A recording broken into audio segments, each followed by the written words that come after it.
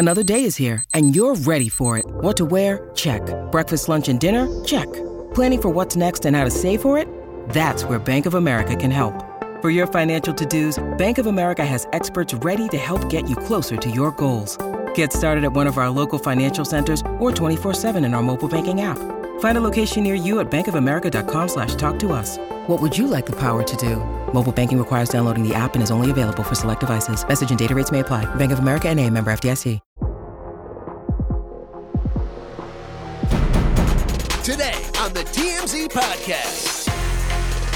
Welcome to the TMZ Podcast. Harvey Levin here. And Jason. So we're going to talk about two things today. I want to start with Justin Bieber. He has canceled the remaining part of his world tour. This is the Justice World Tour. He's canceled in a bunch of countries.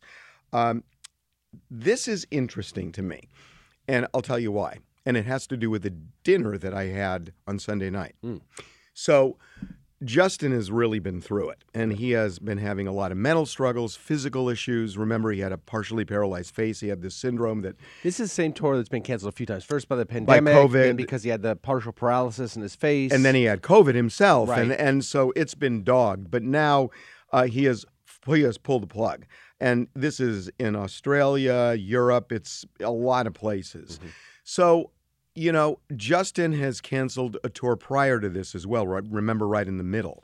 So my gut here is Justin Bieber is not going to tour again this way because it is exhausting, it is difficult, and this brings me to my dinner.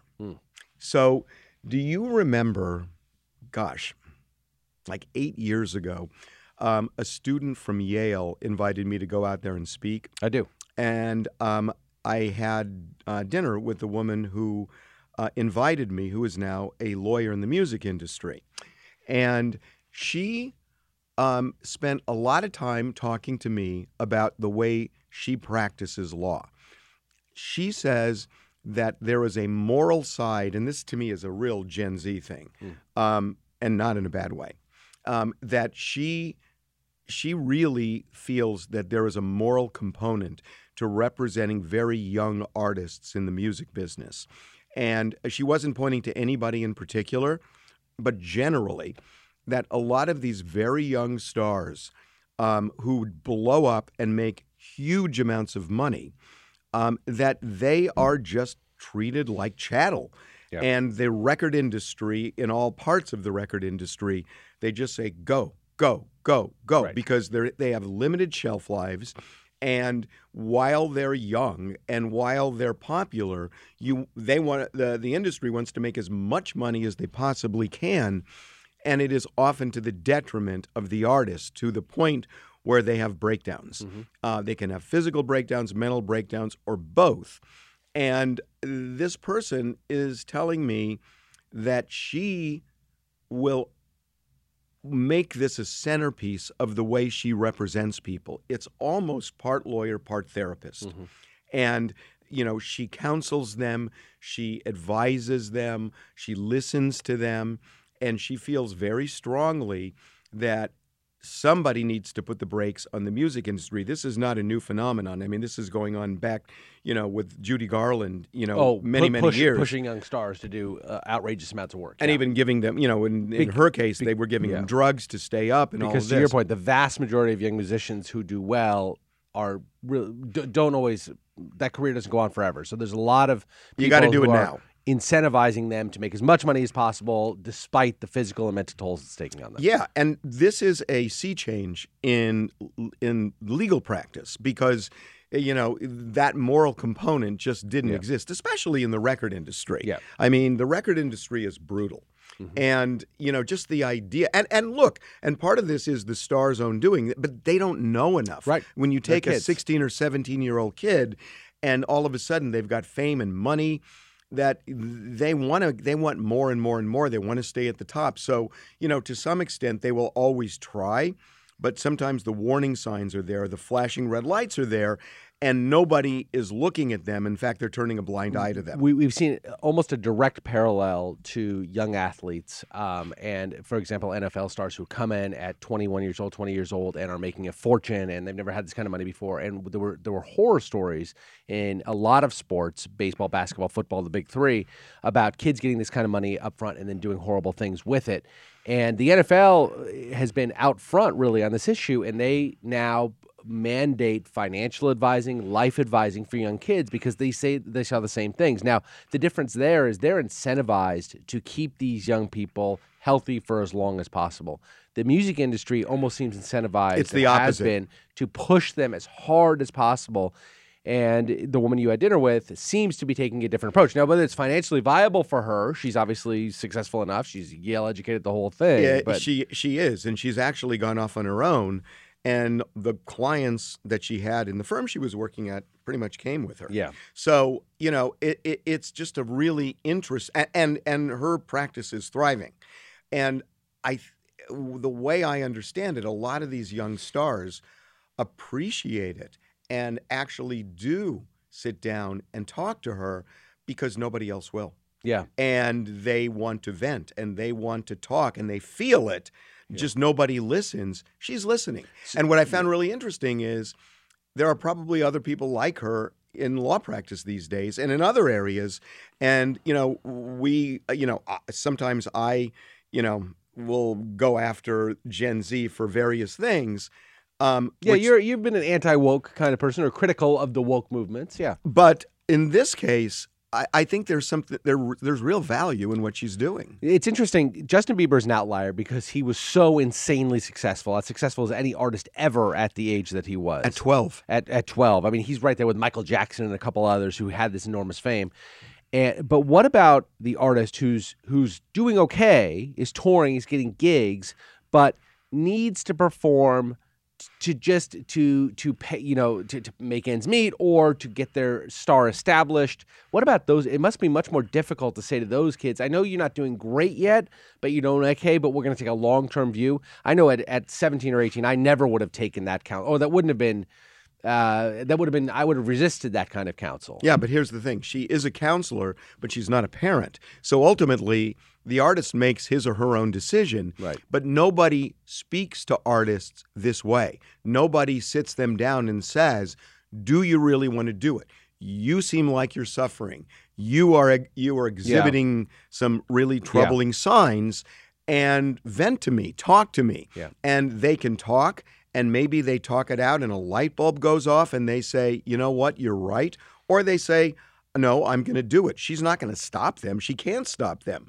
But somebody needs to have a voice. But even if she can't stop them, at least to have somebody that's talking to you about these issues, that's monitoring your mental health, making sure that she's at least putting the idea in your head that there's another alternative, there's another way is important. Right. Yeah. But again, it's the artist's ultimate decision. Yeah. But there is no voice, really. I mean, people say there is a voice, and everybody says, yeah, we are paternal, but how many stars have we seen that just get driven into the ground? It's incredible. Yeah. You have to worry about every single young star who comes on the scene. Britney Spears, another classic example of someone who clearly was not prepared, either herself or her family, to handle the kind of fame that she had at such a young age. But you can just go down a list of all the people. Anyway, I thought was just really an interesting way of practicing law. When I first heard her talk, she really kind of explained it to me. And at first, I got to say, I was a little... Yeah. That's sacrifice money for the good of the health of the individual. It doesn't usually happen. And I don't even know that she's sacrificing money necessarily, because the artists are, right? Well, the artists are. Yeah, right. But, there's also a balance. And, this is something that Gen Z cares about and listens to, and others don't. And I just found that really interesting. Are you ready to shop? Rakuten's Big Give Week is back. Get 15% cash back at hundreds of stores, including Ray-Ban, Good American, and Ulta. Rakuten is how in-the-know shoppers get the best savings. They shop the brands they love and earn cash back on top of deals. During Big Give Week, May 6th to May 13th, the cashback rates are even bigger. I'll be shopping for apparel and electronics, and you can save on everything you need for the summer, like clothing, outdoor gear, and travel. Join today for free and get an extra 10% cashback boost. That's an extra 10% cashback on top of Big Give Week's 15% cashback. You won't see higher cashback rates than these. Just go to Rakuten.com or download the Rakuten app. Rakuten, Rakuten. Shoppers get it.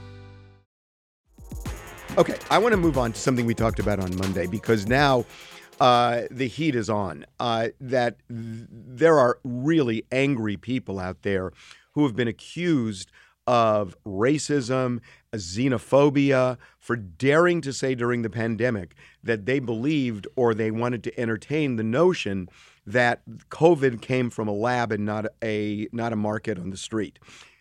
Jon Stewart, who is a very liberal guy, and a very smart guy. Jon Stewart tried to raise this issue. He was beaten down, and he just launched yesterday.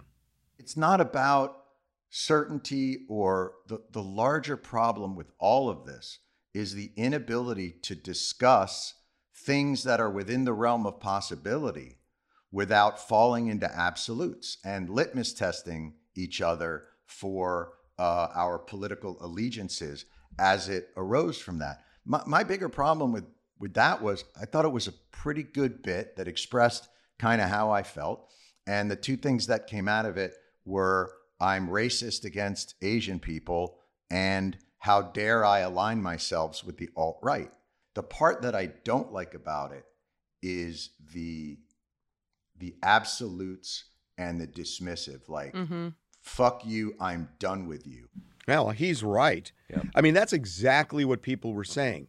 That, fuck you, I'm done with you if you dare to raise the issue of the lab. Which, by the way, how is that racist or xenophobic more so than saying it came from a market? I mean, it came from China. Right. Now, the only issue is, did it come from the lab or across the street at the wet market? It wouldn't be. The difficulty that Jon Stewart ran into, and his point is absolutely right? Anybody should be entitled to a reasoned opinion, and we should respect that and actually give it some quarter. And if it turns out not to be right, it's not to be right.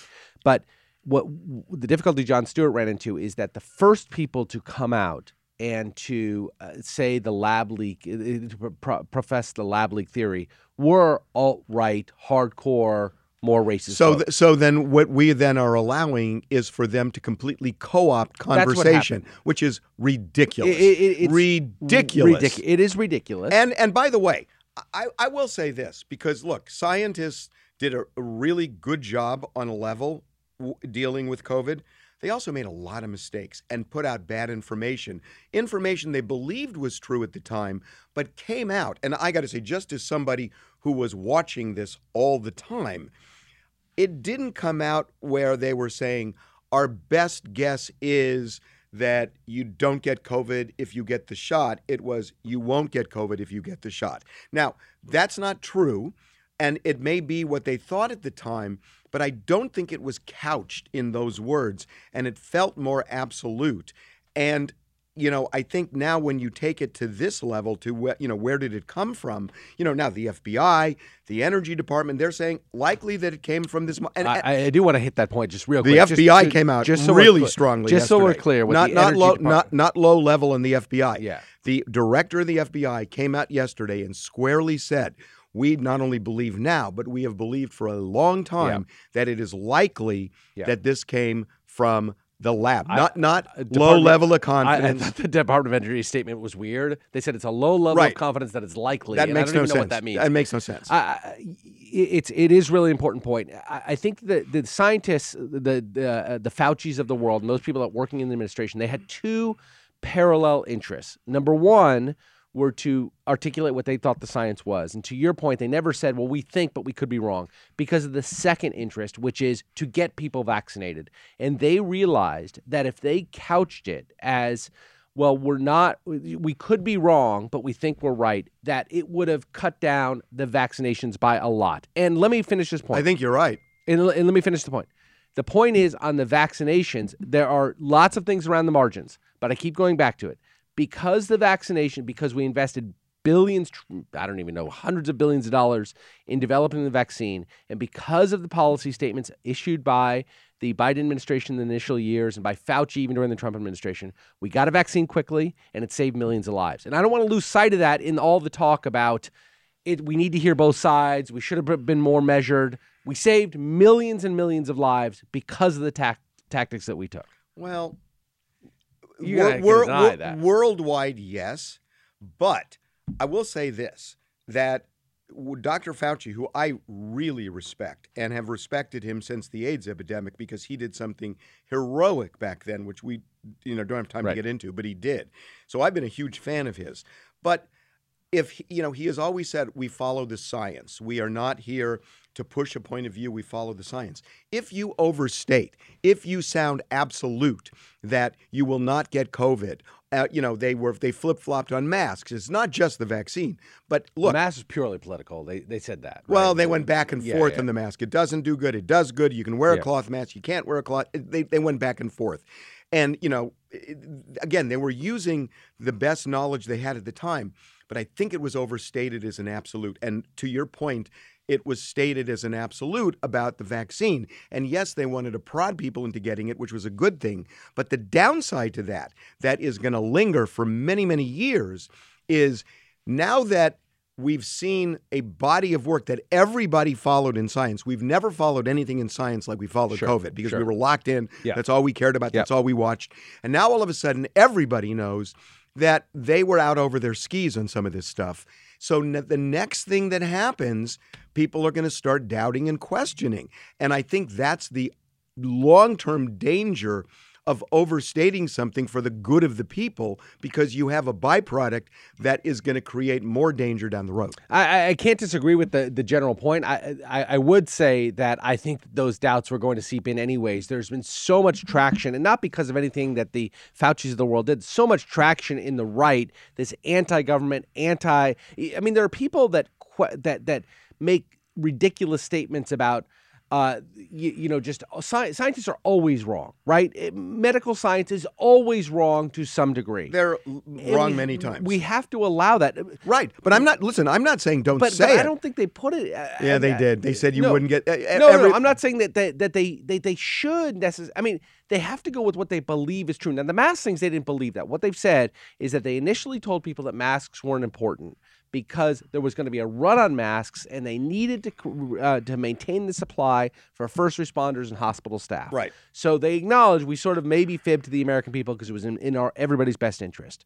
All right, so then they come around on masks. Now there are people doubting the masks, but statistically the masks sort of stand up. I'm just saying that if we have two choices, which is one, to believe what scientists tell us, and the other is to question everything that scientists tell us, we're better off in the first camp. We just are. We can't deny that there are naysayers about everything. I guarantee Jonas Salk was pelted with criticism. But at the same time, Jason, there is scientists are all well-meaning, but people ended up using thalidomide, okay? Yes. And there are a lot of things that they get wrong. Yeah. And I think if they're transparent about it, I think it's more palatable to people if they think they're not telling us the truth, because then it plays into the alt-right. But for every thalidomide, which was a menstrual drug given to women that ended up causing horrible birth defects, for every thalidomide, there are 1,000 drugs who have improved the lives. That's right. If we couched all of those, well, it may end up killing you, so we're not quite sure. Nobody's going to take them. Well, they have these warnings on all these drugs. Nobody pays attention to those things. But they have to. I got you. So what I'm saying, if they don't pay attention to that, if they came out and said, look, here's the thing about this vaccine. We know that your chances of dying or getting seriously ill are drastically lower if you get this vaccine. I want to hear that. And that I've had 4 vaccines. Right. So, and they said that. And they said that. Yeah. But you could leave it at that. But they didn't know. No, but they didn't know. So you say we don't necessarily know. When you don't know, you don't say you're not going to get COVID if you get a vaccine. No, they'd seem, and I'm not 100% sure on this, but I think that they felt as certain about the lack of transmission that the vaccine would allow a reduction of transmission as they were about the reduction of death. And they came out and said both things equally. It reduces transmission. Well, they were and it saying, reduces death. I got to tell you, you and I were talking about this. Yeah. And as they were saying you don't get COVID, I was running into people or talking to them on the phone, and they said, I got COVID, I got COVID, I got COVID. And I'm listening to this and saying, are these all just one-offs? Because I was hearing people telling me, I got vaccinated and I got COVID. Yeah. And I got vaccinated and I got COVID. Right. So, so we've all gotten vaccinated and now had I COVID. know, but they were still with this narrative. And I'm looking around saying, why are all these people I know getting COVID? Yeah, I'm not at all saying mistakes weren't made. I'm not at all saying I'm just anything what talking you're about, saying. I'm just saying that, it all kind of feeds into the same thing, that you've got, you've got people saying things so definitively that you can't have this discussion. Right. I mean, the idea that you couldn't talk about this lab theory because you were xenophobic everything is phobic in this damn world. You disagree with the party line and you're phobic, you're racist, you're this, you're that. No, you're not. Not always. There are times when you can reasonably disagree. Yeah. And you know what? You're xenophobic, you're racist, you're not patriotic, you're phobic, stupid. phobic, whatever it is. Yeah, right. It's like, no, I just disagree with you on something. You can want to protect a group of people and still have a different point of view than others do about those. But we run into a wall, right? We went into a wall with somebody who says, look, I only think that 100,000 people were killed in the Holocaust. I think it's been made up. I understand that. No, but what do you say to that person? Don't be an absolutist, Harvey. You're telling me not to be an absolutist. I don't think the Holocaust happened. I don't. By the way, I absolutely think the Holocaust Jason happened. is just devil's advocating. Devil's advocating. But what do you say to that? There person? are people you can reach. But the Jon Stewarts and the Bill Maher's, they're people who want to reach you. And at least listen to them. Don't shout them down. Don't call them phobic. Don't call them racist. Listen to them. These are smart, educated people who just simply have a point of view. These are not zealots or whatever it is. And they may be right. And they may be right. We'll see you tomorrow.